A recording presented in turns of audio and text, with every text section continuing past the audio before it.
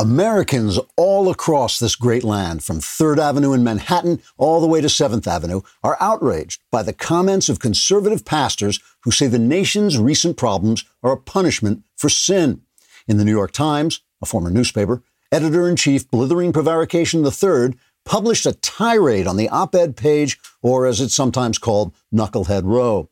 Mr. Third wrote, quote, "It is absolutely disgusting that conservative preachers with laughably thin necks and narrow faces are blaming sinfulness for everything from the absolutely not Chinese virus to the recent mostly peaceful riots to the fact that the moon has turned to blood to the frogs raining down on my Park Avenue townhouse and the swarm of locusts that descended on our garden, devouring over $75,000 worth of transplanted saffron crocuses, which Buffy, my fourth wife, and I had been hoping to use to dye our sailing outfits a fetching shade of yellow before heading out to the Hamptons for the summer." The primitive notion that these could be anything other than natural occurrences becomes all the more offensive once you realize that I don't even allow any wrong opinions to appear in my newspaper anymore, so what sin could there possibly be? Unquote.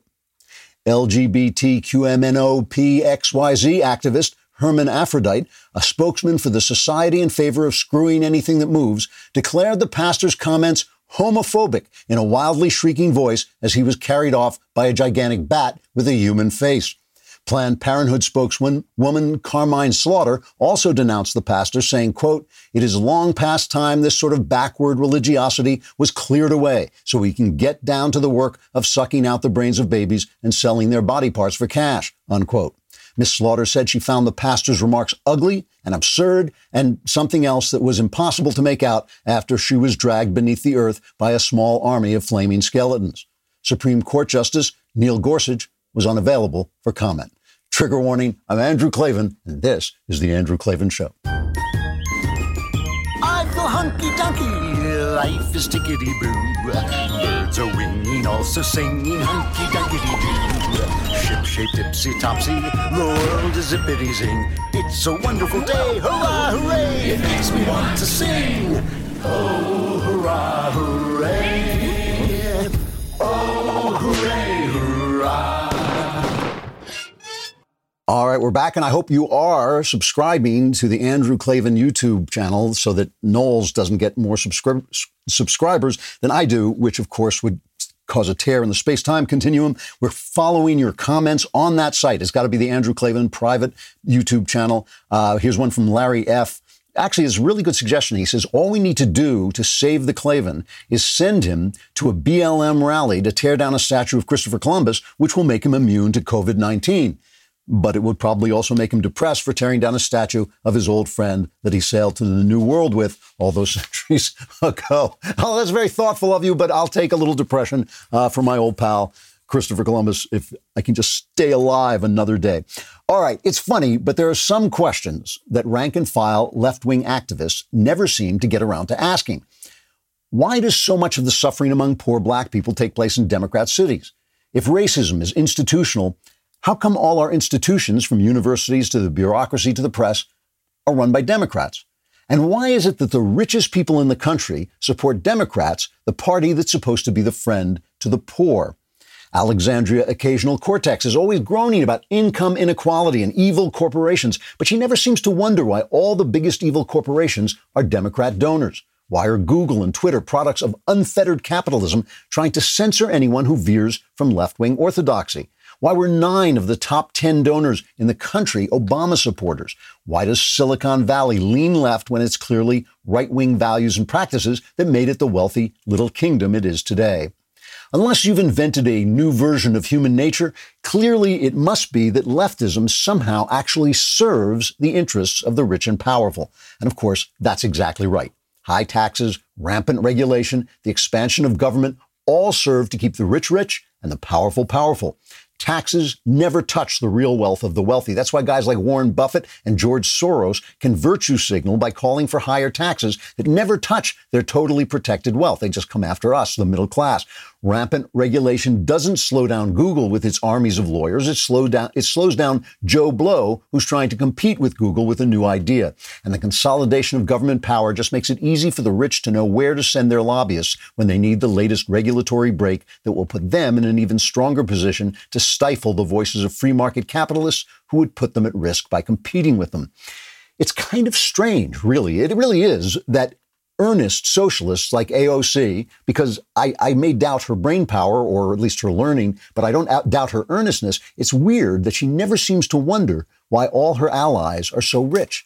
It never occurs to a guy like Ta-Nehisi Coates why he gets so much money and praise from the same powerful white people his books attack.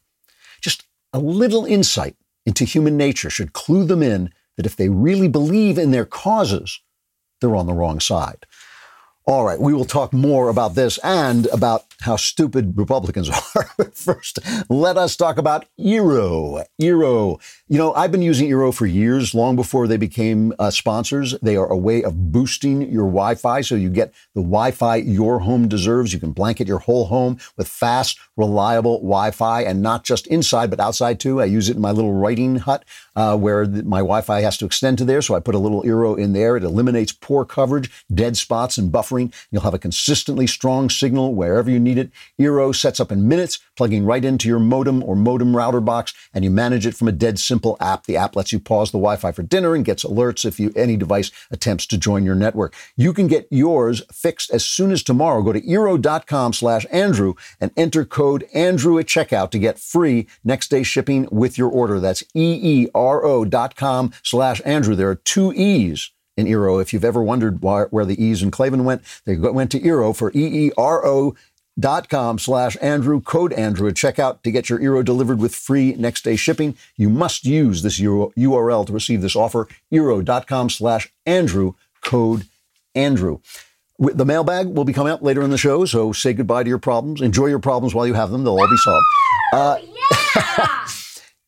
You know, Republicans, if it weren't for Democrats, truly, Republicans would be the stupidest people on the planet. Republicans could not sell ice water to the damned. They really couldn't. I mean, a guy burning in the fires of hell, a Republican comes up to him and says, listen, you know, let me say this about that. This ice water, I have a graph here that shows you, according to my theory, and, you know, remember the philosopher, who said, I think it was Hayek, who said that ice water is absolutely terrific if you happen to be burnt. By the time he was finished, like the guy was, just burn, thanks very much. Black Lives Matter is not Black Lives Matter. Black Lives Matter is Black Leftists Matter. That's what it is. Black Leftists Matter. You go on their website, all their goals are completely gobbledygook leftism. If you press the donate button,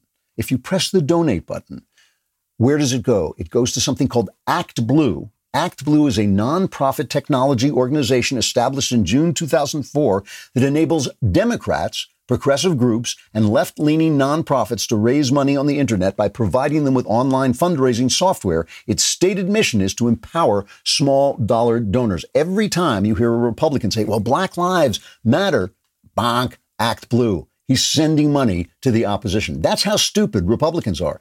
Republicans have got a lot of answers. They've got a lot of answers that we need in poor communities, good schooling, school choice, new housing, different kinds of housing than the housing they've got, different locations, policing, better policing. It's Republican reform of policing that's been going on for the last 25, 30 years, not Democrats. It's Republicans who have been reforming policing for the last 30 years, and they cannot get blacks to pay any attention. Instead, blacks are following this left-wing idea into hell. They're following it into hell. Or maybe they'll stop. Maybe not. Maybe the silent majority is not all white. I mean, that's what Jason Riley said today in the Wall Street Journal, and I think he's got a point. The thing is, we have to learn to talk to people in pain. We have to learn to actually hear that people are in pain, even when we think they're in pain about the wrong thing. You know, you have to listen to people before you talk to them. That's just true. You have to listen to people before you talk. When was the last time a Republican walked into some of these communities and said, tell me what's going on and listen to some solutions I might have? Never happens. All right, so police reform. Police reform has been pushed to the top of the agenda by Black Leftists Matter. Black Leftists Matter have pushed police reform to the top of the agenda because they don't like the police, because the police enforce the law and they're looking for chaos. We know this because they've got it in Seattle. They're looking for takeover. They're looking for overthrow. They're looking for destroy the United States. They're looking for blame the United States for all the things, all the ideas that they have that they're putting into motion come from Western culture. You know, they come from Locke. They come from Burke. They come from all these people down the line, from going back to the Bible, going back to Jesus and Moses. They come back, all those things, but they want to overturn all that because they've got a better idea. What is it? You know, who knows? It's leftism. It's black trans. We're defending black trans. Press the button, act blue. That's what they're about. That is what they're about. So Donald Trump yesterday put out his executive order on police reform. Why don't we play Trump's clip?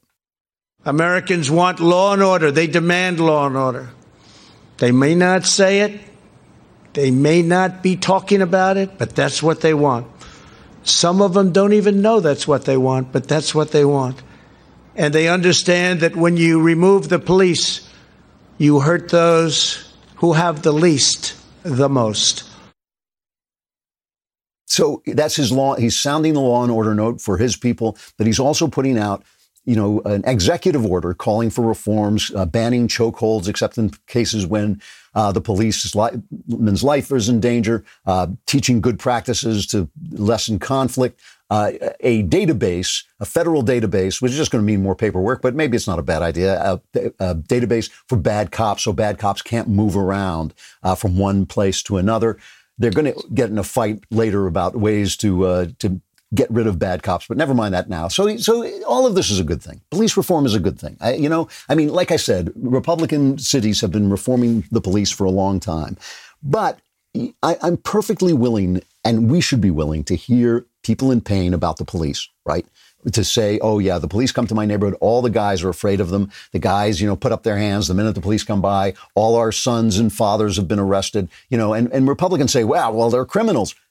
Absolutely true. And by the way, broken window policing, which is what we're talking about going into a neighborhood and starting to arrest people for small crimes, because once you allow the small crimes, the place turns to chaos. That's what happens. Every study shows this, and the police found that when they go in and arrest people for vandalism, when they arrest people for breaking windows and small crimes, all crime goes down, and you send the police to where the crimes are. And there's no letting people off the hook. It's putting people away. That works. It brought, there was an emergency in the 1970s in this country brought about by leftism. It was brought about by leftism. It was brought about by, let's look for the underlying causes of crime. Well, yeah, but first you got to get the criminals off the street. That's what finally happened when guys like Giuliani came in and brought in, good police chiefs like Ray Kelly and the other guy whose name slips my mind for a moment. But anyway, he brought in terrific police chiefs who actually started to do this. But there is another side to it. There is another side to it, which is in these neighborhoods, all the young men get arrested, right? And some of them may not have been doing all that much, and now they have a record, and now it's a problem, and now their life is in the system. That is a problem. And so, again, I'm for it. I'm for police reform. I'm for law reform. I'm for finding new ways for the police to deal with the society. Part of this executive order was putting in social workers, so the police don't have to be social workers. I think that's a good thing. We do the same thing to the police. We do the military. We ask them to go. We ask the military to go over to Afghanistan and build communities. That's not what they're there for. The military are there to kill people.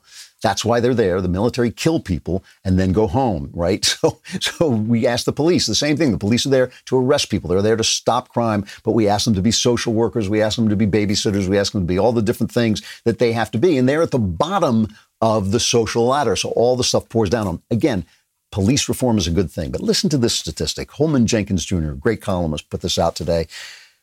A Black American is 50% more likely to suffer hypertension, 16% more likely to die of cancer, but he's nearly 500% more likely to be murdered and 600% more likely to become a murderer. And part of this reason, he quotes a book by Jill Leovy, a Los Angeles crime reporter, who points out that in some of these neighborhoods where the police don't do enough, where the police have been chased out, they devolve into Afghanistan-like communities where the only way to defend yourself is sometimes to kill a guy before he kills you. And then you have vengeance. I mean, you've all seen gangster movies. Once the killing starts, the killing has to go back and forth because nobody wants to give way. That is Afghanistan. That is the life of Afghanistan. The life of Afghanistan is two villages who have been feuding about a rape that happened 400 years ago. That is really what happens there. And it starts to happen in these neighborhoods when they aren't policed. Of course, without the police, it's not the race. It happens everywhere. I mean, this is one of the things we learned.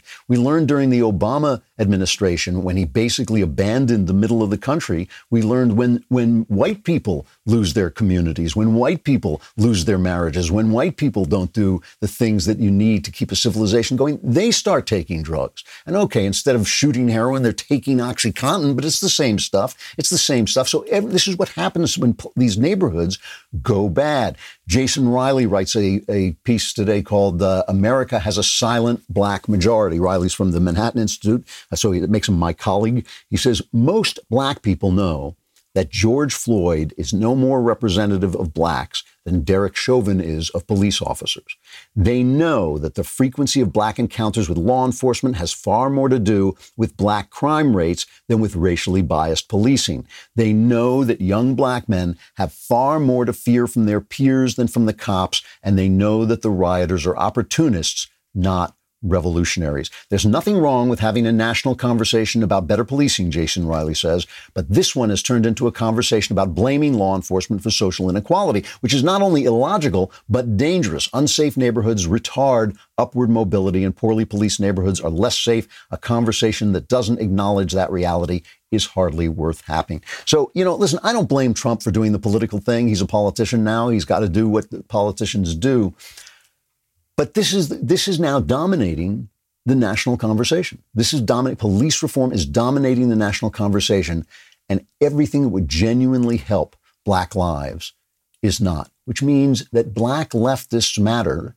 Black leftists matter. It's not Black Lives Matter. It's not. It is not about black lives. And all the corporations firing people who say, I don't agree with Black Lives Matter, all the corporations firing people for saying all lives matter, all are firing them for not being leftists because corporations love leftism. They always bridle at it. And when they first hear it, they say, well, what, raise taxes, raise regulations? And then they start to think, well, wait a minute. I've got 1 million lawyers in my back pocket. If they raise regulations, it's going to cost me a little bit of money, but it's going to keep the guy with a better idea than mine from starting his network and starting to compete with my network. It always happens this way. Big corporations finally figure out that big government is good for them. And that's what's happening. That's why they're supporting BLM. That's why you go on Amazon. And yeah, part of it is they're afraid of getting sued in a civil rights suit, but also they know leftism helps them. So they're happy to be leftists. I mean, I wonder if AOC ever thinks about this. Molly Hemingway was on the Bret Baier panel yesterday, and they asked her about police reform, and she threw this curveball at them. This is really interesting. More than anything, there's this huge elephant in the room that nobody is talking about. If you want to improve the situation for people growing up in the United States today, one of the very biggest things you could do is ensure that children are raised in homes with their own married parents. And we have a crisis in this country with 40% of children not being born to married parents. And if you're talking about graduation from high school, getting into college, having a career, not getting in altercations with police, not being incarcerated, not being drug addicted, and all these types of things, this is one of the most important things we could do. Nobody seems to be talking about it, probably because it's very difficult to talk about it, but it's very important if we actually care about children in this country and improving their situation. It's like spitting into the wind, but she has to say it because it's the truth. But the thing about Republicans and conservatives, too, is we give up.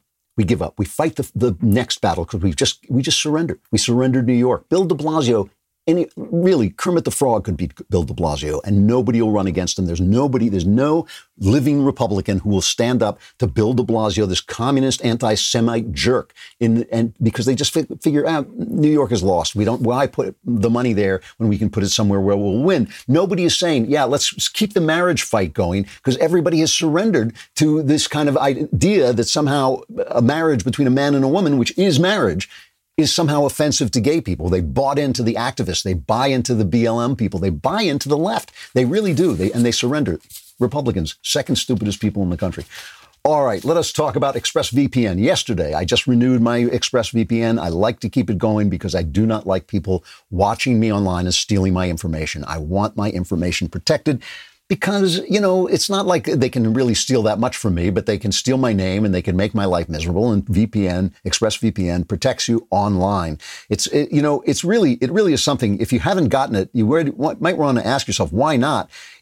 You might think, well, nobody cares about me, but they do. They come after you and they come after your stuff. And it's easy. One of the easiest ways to secure your internet data is with ExpressVPN. You click one button on your computer or smartphone and you're protected. So why haven't you gotten ExpressVPN yet? Visit my special link right now, expressvpn.com/Klavan, and get an extra 3 months of ExpressVPN for free. Protect your internet today with the VPN I trust to keep my data safe. That's expressvpn.com/Klavan. And I know what you're thinking. You're thinking, how do you spell VPN? And because my audience is just not that bright. But what you should be asking yourself is, how do you spell Klavan, which is Klavan? There are no easy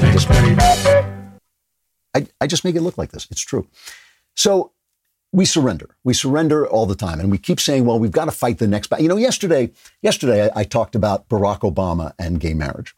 And I showed you how he cynically, dishonestly, but carefully and competently arranged to get gay marriage passed through the Supreme Court step by step. I played you a tape of him lying that he didn't support gay marriage when he had already said 2 years before. In 2008, he said that when he was running for president. He said, marriage is between a man and a woman. But 2 years before that, he said, no, I support gay marriage, but I wouldn't. He said, I support gay marriage, but I wouldn't start with gay marriage. And he set up a system where he was going to go after things that the public would tolerate, keep going through the courts, moving each new thing through the courts until finally he had it set up. And then, as he put it, I took a stand. And then he said what he had to say. He stopped lying and started telling the truth. And of course, I call it lying because he was saying words that he knew were untrue. So I call that lying. But of course, Obama was scandal-free, so it couldn't have been lying. It was some other word that describes lying. So, but that's what he did. That's pretty careful stuff. That's pretty careful thinking. That is years in planning ahead. But what we say is, oh, we lost that. Let's move on. We lost. Let's move on. We can't go back. Let's move on. Civil rights law, took away our right to association, but civil rights law is the law. Let's move on. Law of the land. It's the law of the land. It's the law. So they appoint these activists on the Supreme Court who will just say, yeah, I don't like that part of the Constitution. I'm throwing that out. Now I'm going to rewrite that. When the Constitution said that, what it really meant was, sacrifice your children to Baal. When it said life, liberty, and the pursuit of happiness, it really meant you have a right to abortion. That's what they do. And then we say, well, it's the law of the land. It's the law of the land. I mean, it is almost as if Republicans don't mean what they say. Now, who would ever think that a Republican doesn't mean what he says? But leftism keeps the rich rich and it keeps the powerful powerful. And so people who are in power like leftism. It is government's nature to grow because government growing gives more power to the people in government. So who among them is going to stand up and say, yeah, I want less power? That's why I'm sometimes awestruck by Donald Trump. As much as I sometimes want to bang his head against the wall for being a dope, sometimes I just sit there and go, here's a guy who seriously does not care about the power of the powerful. That's why he's stuck in their crawl like he is. It's not that he's mean. It's certainly not that he's racist. He's anything but racist. He's not. It's not that he's homophobic. He was one of the most openly pro-gay presidents who's ever been elected. It's none of that stuff. It's that he actually doesn't want the government to have that power because he's a businessman. He knows that he wants business to be free. He knows it's actually good for competition when the government gets a little smaller. Who else would cut back on government in a crisis? Who else does that? I mean, it's almost nuts. It's almost crazy. You've never seen it happen before, but he does it. And that's why he sticks in their craw. And that's why they won't let him, again, here's a guy who actually did something for black people, got them jobs. He's helped their neighborhoods. He's helped, listen, his prison reform thing, his, what was it called? First Step. He put that forward And a lot of people on the right said, well, this is a bad thing because it's going to mean crime goes up again. It probably will. However, crime has been pushed so far back that maybe we have to deal with the other problem. Look, life is tragic, right? One problem, you solve one problem, you cause another problem. It is a problem in black neighborhoods when all the men are being toted off to prison, when all the men are being put away. And some of them are being put away for drug crimes. And the First Step Act did something about that. It actually lessened the war on drugs. And when you think about it, in California now, selling marijuana is an essential business. It's a business that they let stay open during the lockdown. So selling marijuana is an essential business, and there are kids or young men in prison for it as we speak. So that doesn't totally make sense. That's not totally tracking there. So he did stuff. James Clyburn was on with Bret Baier yesterday. He's the majority whip in the House, or he's one of the top Democrats in the House, very smart politician. And Bret Baier asked him, well, he said, Trump has done a lot of stuff for black people. Trump has really been good for black people, including this prison reform. Clyburn wouldn't give him anything. Listen to what he said. I know how that bill got done. Hakeem Jeffries wrote that bill. These guys have been working on stuff in that bill for I don't know how many years. How long have we been trying to get these things done? So they get wrapped into the bill. His son-in-law came up and worked with people to get the bill done, and the president signed it. But don't tell me Congressman, he did it. I mean, the administration did it. It wasn't the Obama administration that did it. It was the Trump administration with Congress. If you want to. I didn't come here to argue with you, but you can argue it if you want to. It's just not true. And that's not the only thing that this president says. That's just not true. Yeah, they go to the Trump lies card every time, but it is true. I mean, even what he's saying, even what the whip is saying is we wrote that bill, but they didn't get it anywhere. Bret Baier, being a good reporter, brought on the deputy assistant to the president, Jaron Smith, to answer this. This is the first Smith cut. I think it's 4. In fact, the whole concept of prison reform came from the White House, and being able to secure the bill in the Senate came from the president's leadership with Republicans to get it on the floor and commitment from law enforcement. That's why we got the First Step Act. And for him to say that that's not true is completely wrong. And last of all, we're talking about a Republican Congress. So the Republicans control the House and the Senate. That goes as well for HBCU funding. All the HBCU funding that was historic in nature first started with the House Republicans and the Senate Republicans agreeing with the president to fund them. And then more importantly, permanent funding for HBCUs. The Democratic plan was temporary, and we made it permanent through negotiating with Lamar Alexander. And those are just the facts. So, where's this guy? Where is this guy? I mean, that was like a fact show, which is what we want. Why isn't he out on TV more? Why isn't he going on television and defending the administration? There's a guy who really knows what he's doing, obviously has the stuff in his head right off the top of his beautifully bald head, because he has a great haircut. So why isn't he out there, out front and center? I mean, Republicans, seriously, they couldn't sell ice water to the damned. Trump met with the families of some of the victims of killings, of police killings and other killings. And he met with this lady, Wanda Cooper Jones, who's the mom of that guy, Ahmaud Arbery. Now, there was a really bad story. That was a story I was like, my eyes rolled, because some conservatives were going, well, this guy was a petty criminal. As this was the guy that in Georgia, these 2 clowns chased him down with guns because they thought he might be a burglar. And there were people there, this is what I mean. There were conservatives online going, well, he had a criminal record. I was like, who cares? Who cares? And when somebody points a gun at you, you have to do what he says. Since when was that the rule? When is that the rule in America? I mean, this was, like I said, if everything these guys said about this kid was true, they still murdered him, I mean, this was a bad one. So he met with the mom, Wanda Cooper Jones, and here's what she came out and said. He was very compassionate. He showed major concerns for all families, not just one family, but for all families. I can say that President Trump was very receiving. He listened and he addressed each and every family accordingly. See, so this is what I don't understand. See, now Trump gets this, right? Trump gets it. It took him a long time. It took him too long. He was too long off the block doing this, but now he's doing it. And this is the right thing to do. It's like, we should not be saying Black Lives Matter because it means Black leftists matter. We should be saying, hey, your your deal stinks. We know because this is happening in your city's Democrats. We know this. It's you who've done this stuff. It's you who do it. And if it's not, we should be saying, if you guys are for the poor, how come all the rich people support you? Why aren't we saying that? Why doesn't Trump come out and say, hey, but we have a plan?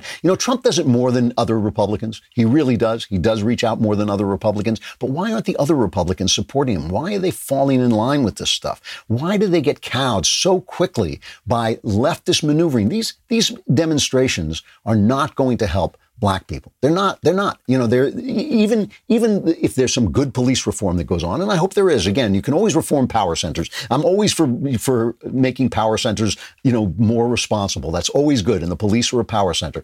Personally, I think you probably need more local control than the federal government. The federal government doesn't do these things very well, so it probably is going to take local control. But still, it's not a bad thing that there's police reform. It's a bad thing that they took the narrative and turned it into this instead of schools because they won't let go of the teachers unions, marriage because they won't let go of every sexual deviation on earth has to somehow be elevated to the point of Adam and Eve. I mean, this is their policies. Their policies did this. So that L that stands for leftist and BLM, it's a dodge, it's a dodge. And we just fall right into it. We get so cowed. We're so afraid. We're so afraid of being canceled. We're so afraid of losing money, of losing power, of losing a little bit of reputation.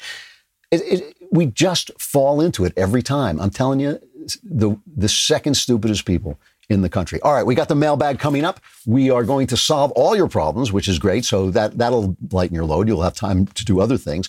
But before I go to that, I have to tell you that we have this Reader's Pass promotion that you have to do because it is inexpensive. And that's what we're all about. We're all about the money, right? That's all we care about.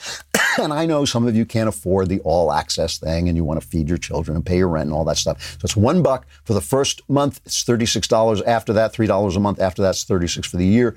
You get articles ad free, which is huge. And you get the Daily Wire Talent Writer exclusive articles. It's just an easy way for you to become one of our subscribers, which is helpful for us. So we're not responsible to other people. We're only responsible to you. That's the way we like it. Also, Backstage is tomorrow, 3:30 Pacific, 6:30 Eastern. And if you're a member, you can also ask us questions there, and we might even answer some of them, or we might just mock you. Mailbag is coming up.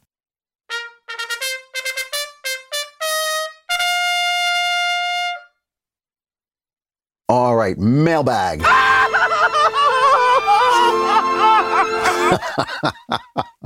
You just never know the reactions. The reactions you're going to get. From another Drew, it says, I just read my first James Bond book. Those are entertaining. They're really good. And I couldn't help but enjoy it because of how it's so clear that men and women are different. Ian Fleming writes James Bond is so unashamedly manly, for better and for worse. It made me think of how you write a lot of your female characters as so unashamedly feminine, just as strong as men, but not in the same way men are strong. It's quite frankly why I love your book so much. Well, I appreciate that. The men are so manly and the women are so womanly, but neither seem to be less than the other. It's actually beautiful in a way, and I don't think you get enough credit for it. Well, I can always use more credit. That is true. My question is, why do you think people struggle to see men being manly and women being womanly as a beautiful thing? And are there any authors you'd recommend who are also great at making the distinction between manliness and womanliness? Well, let's start with that. It's very hard in modern pop novels to get realistic female characters. Everybody has joined in on this idea that the women that we have to follow are the action women and the women who, do things that they could never do in real life and wouldn't be called upon to do in real life. Women who are working, women who are not homemakers and not very womanly, even no matter what they're doing. And that's just, basically political correctness, which is the hammer of the left. Political correctness is the weapon of the left that they have used very effectively to silence and frighten people. So it's hard to find womanly characters in popular novels. And that's why I write them, because I actually think femininity is one of the most important things in human life. I think it is where a lot of our humanity comes from. It comes from the feminine principle, which is better represented by women and most often represented by women than it is by men. Men make bad women. Women make bad men. It's just the way it is. But, if you want to read, there are great female characters doing very realistic things. If you ever want to read, more difficult novels or more classic novels, Jane Austen writes fantastic women, incredibly complex and deep women. The Maltese Falcon has one of the great, that's a popular novel. The Maltese Falcon has one of the great female characters of all time. Phineas Finn, Trollope, Anthony Trollope, who writes Victorian novels. So you have to like a real 800-page read. That's Anthony Trollope novels. But he writes great women and you see them where feminism has really just become a thing. And so you see them trapped in marriages and trapped in wanting to act in a certain way and getting harmed by being female. And he's very realistic about it and very realistic about what women are like and what their strengths are. And it's really interesting. If you've never read Phineas Finn, it is seriously one of the best books on politics I've ever read and one of the best books on women as well. Why this has happened, I've talked about this a lot, but it's really worth saying, that I'm opposed to feminism because I think feminism pushes masculine values on women. That's why I'm opposed to feminism. But I'm not opposed, obviously, I'm not opposed to women's rights. I want women to have all the choices they want. But I really do feel that femininity is devalued because for economic reasons, for actual practical economic reasons. I always talk about Proverbs 31. Evangelicals like to say, I'm looking for a Proverbs 31 woman. That's like there's some melting flower that is going to, be like sort of the submissive wife is going to submit to her husband and all that stuff. But the Proverbs 31 woman, when you look at her, is also an economic powerhouse. She buys land. She makes clothing. Women used to be called the distaff because that was the tool they used for making clothing. She was she had all these home industries that she did. All those home industries were wiped out by the Industrial Revolution. Suddenly, you didn't make clothes at home. The distaff was made obsolete like that. Suddenly, like all these things went on outside in factories where men went off to work in factories and children went off to work in factories. So they no longer became a help to the person at home. They no longer took over the farm or took over the father's business. So children became less valuable, which made women as women less valuable as well. So they actually found themselves in a situation where they'd lost a lot of the power they had as homemakers and leaders of home industries. And that is exactly exactly at that moment in time that feminism begins to move up into the West's consciousness. So it actually does happen for a reason. It does happen for a reason. I think it's gone astray. I also think that computers can bring back home industries because I just don't think there's anything more important than homemaking. And I don't think men do it. I think that what women do, what women are fashioned to do, is the most important thing people do. And I think people are afraid to say that because they've been cowed by feminism. Again, it's all this, the left is very good at bullying. They are bullies. And they're very good at backing their bullying up with lawsuits. They're good with backing their bullying up with cancellation. They're good with backing their bullying up with censorship. And people get afraid. They're afraid. And I'm just not afraid because I've got one foot out the door. So I'm like so ancient at this point. Like I just don't care what they do. And I also don't want that much. I also don't want that much from the world, which is also an important thing too. And that there aren't that many people who can say that. All right. So I hope that answers some of your questions. People don't do it because it makes it hard to get published. And when you don't write the feminist line. From Justin. I'm having trouble trying to figure out why the Republicans aren't agreeing with the peaceful protesters about the issue of systemic racism. It seems like this would be an excellent opportunity to agree and get a large number of the Black Caucus over to the right side. After all, most of this is occurring in large blue cities and states. Why aren't they just pointing to the obvious and say, we agree with you? It seems like this would be a great time to get the narrative on our side. If my thinking is incorrect, please correct the error of my thoughts and bring me back. Yeah, you never win by adopting the narrative of the left. That's the whole thing, is they set the narrative. When you let them set the narrative, you lose. Systemic racism is a nonsense. It's a nonsense because the things they're talking about are so amorphous, you can never do anything about them. And that's the point. The point they want is to put forward problems, white privilege, systemic racism, that you can't touch. Because if you can't get your hands on them, then they always have a grievance and they can always sue you for something new and they can always find some new way to get power from you. That's the point. What we should be saying instead is not systemic racism. That's not what's keeping you down. There may be racism, but that's not what's keeping you down. It's left-wing policies. Here's the proof. Everywhere you're in pain, there's a Democrat. Everywhere you're in pain, there hasn't been a Republican for all this time. It's left-wing policies. And then we should say, I cannot believe Republicans are not saying this. Black Lives Matter is a funnel to the Democrat Party, and the Democrat Party is to blame. Instead, you get Republicans actually with the words Black Lives Matter coming out of your mouth. Of course, Black Lives Matter, but it's an insult. It's an insult to think there's anyone who thinks Black lives don't matter. That's just insulting people. There's nobody, no decent human being in America thinks that Black lives don't matter. And that's the implication of the name, but it puts you in this position where you have to support what is essentially a leftist organization. So no, we shouldn't adopt their narrative. We should tell them to stuff their narrative. It's their fault. Just like slavery, just like Jim Crow, what's happening now is the fault of their policies. And we have to start to correct those policies and come up with plans of our own and walk into the neighborhoods and present those plans, because we're getting killed on this issue and we just keep getting killed on it. And it's ridiculous. And we have to start rebuilding civil rights law to give people their freedom of association back. All right. Jacob, to His Excellency, the Imperious Tyrannus Maximus Supreme Klavan, you're a huge inspiration to me. I love your books and your demeanor toward life. I struggle with attaching myself to too many things as far as trying to have a life with purpose. I want to be a writer. I want to teach, do research, be involved in ministry and politics, and find myself doing internal somersaults constantly. I don't want to waste my life, but I find myself stuck, going nowhere, thinking, but with no action to solidify it. I don't want my life reduced to a piece of paper I've earned, though I love academics. Did you ever struggle with career paths and purpose? And how did you overcome the struggle? I always knew I wanted to be a writer. I knew from a little boy I wanted to be a writer.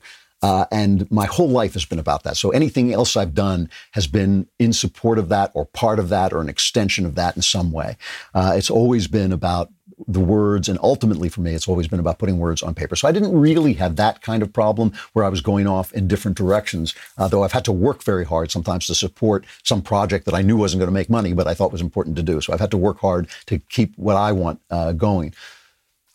You know, there's a movie, what's that movie with Billy Crystal, City Slickers, where Jack Palance plays like a cowboy type guy, and he says, what's the secret of life? And Palance holds up a finger and he says, life, it's one thing. Commit yourself to one thing. And to be honest, one of the best pieces of advice I ever gave anybody, and she thanks me for it to this day, is she came to me and she said, I think I've decided what I want to do. And I said, good, go do it. Because it didn't matter what it was. Decide to do something and do it and stick to it. And that will open the path for you. You know, pick one thing and do it. And all the other stuff will follow. So commit yourself to something. You know, you're afraid to take a chance because you're afraid the other things will go away. Life is short, but life is long. Life is short, but life is long. Life is short in that you will have to sacrifice things to do that one thing. But as you do that one thing, you will find there's time and places where you can do other things as well. So pick one. It really almost doesn't matter. It really doesn't matter which one you pick.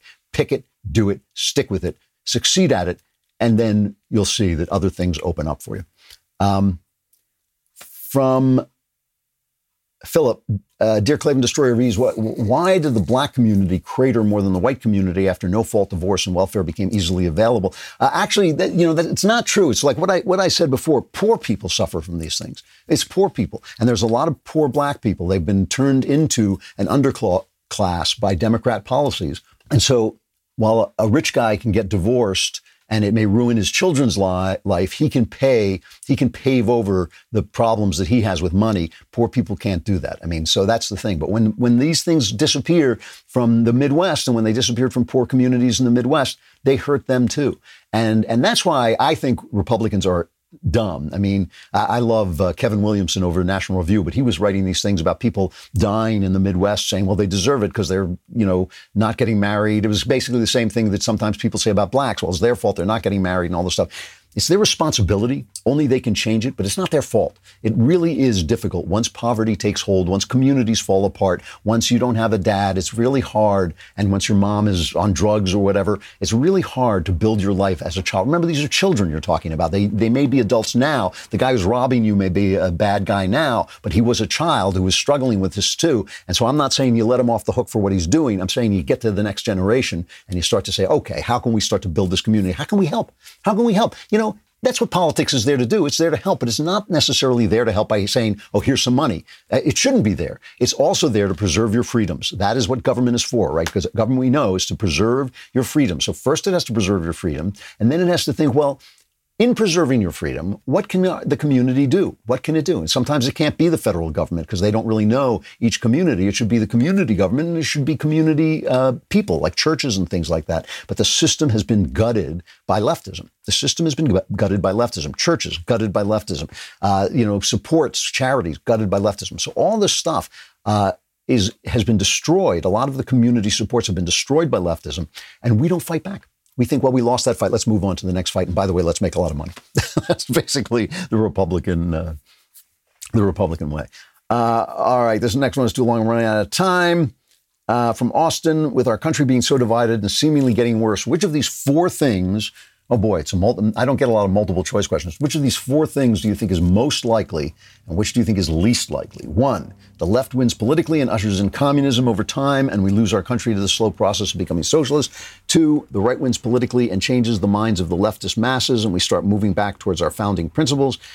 Neither 1 or 2 happens, and we remain stuck in this highly charged limbo forever, where we continue to be taxed at a high level and have to hear Hollywood leftist virtue signal online, so it's hell.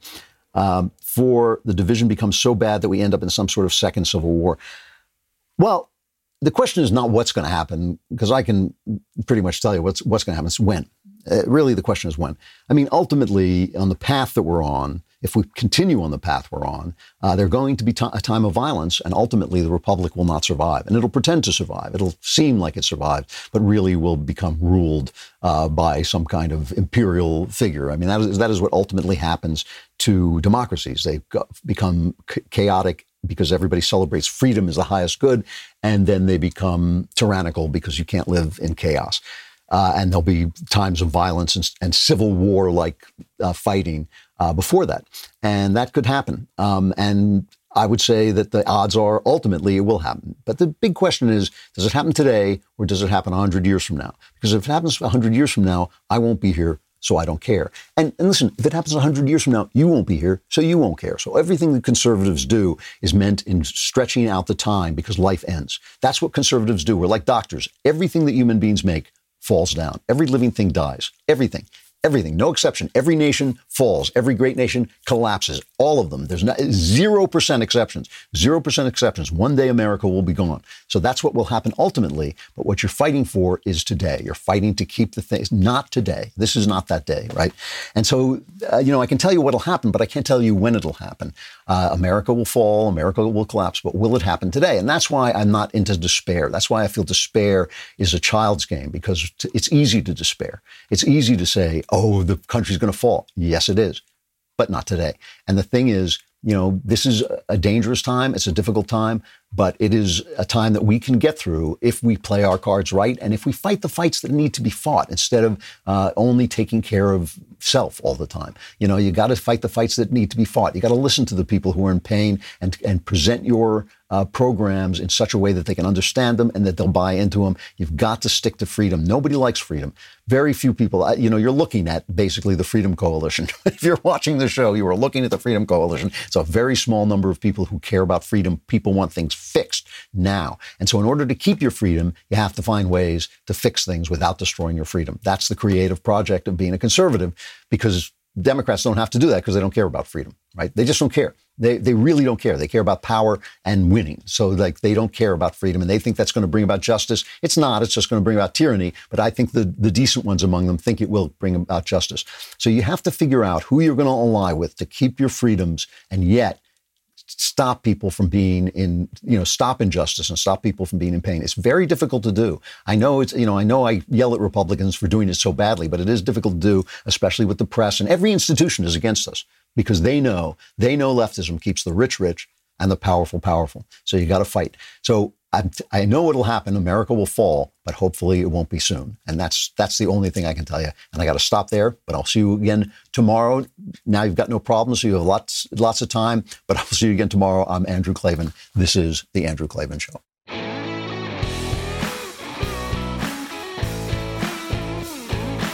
Hey, if you enjoyed this episode, don't forget to subscribe. And if you want to help spread the word, give us a 5-star review and also tell your friends to subscribe too. We're available on Apple Podcasts, on Spotify, wherever you listen to podcasts. Also, be sure to check out the other Daily Wire podcasts, including The Ben Shapiro Show, The Matt Walsh Show, and The Michael Knowles Show. Thanks for listening. The Andrew Klavan Show is produced by Robert Sterling. Executive producer, Jeremy Boring. Technical producer, Austin Stevens. And our supervising producer is Mathis Glover. Assistant director, Pavel Wydowski. Edited by Adam Sayevitz. Audio mixed by Robin Fenderson. Hair and makeup is by Jesua Alvera. Animations are by Cynthia Angulo. Production assistants, McKenna Waters and Ryan Love. The Andrew Klavan Show is a Daily Wire production. Copyright Daily Wire 2020. Rioters tear down a statue of Thomas Jefferson. A Democratic senator blames America for inventing slavery. and I sit down with the White House Chief of Staff. Check it out on The Michael Knowles Show.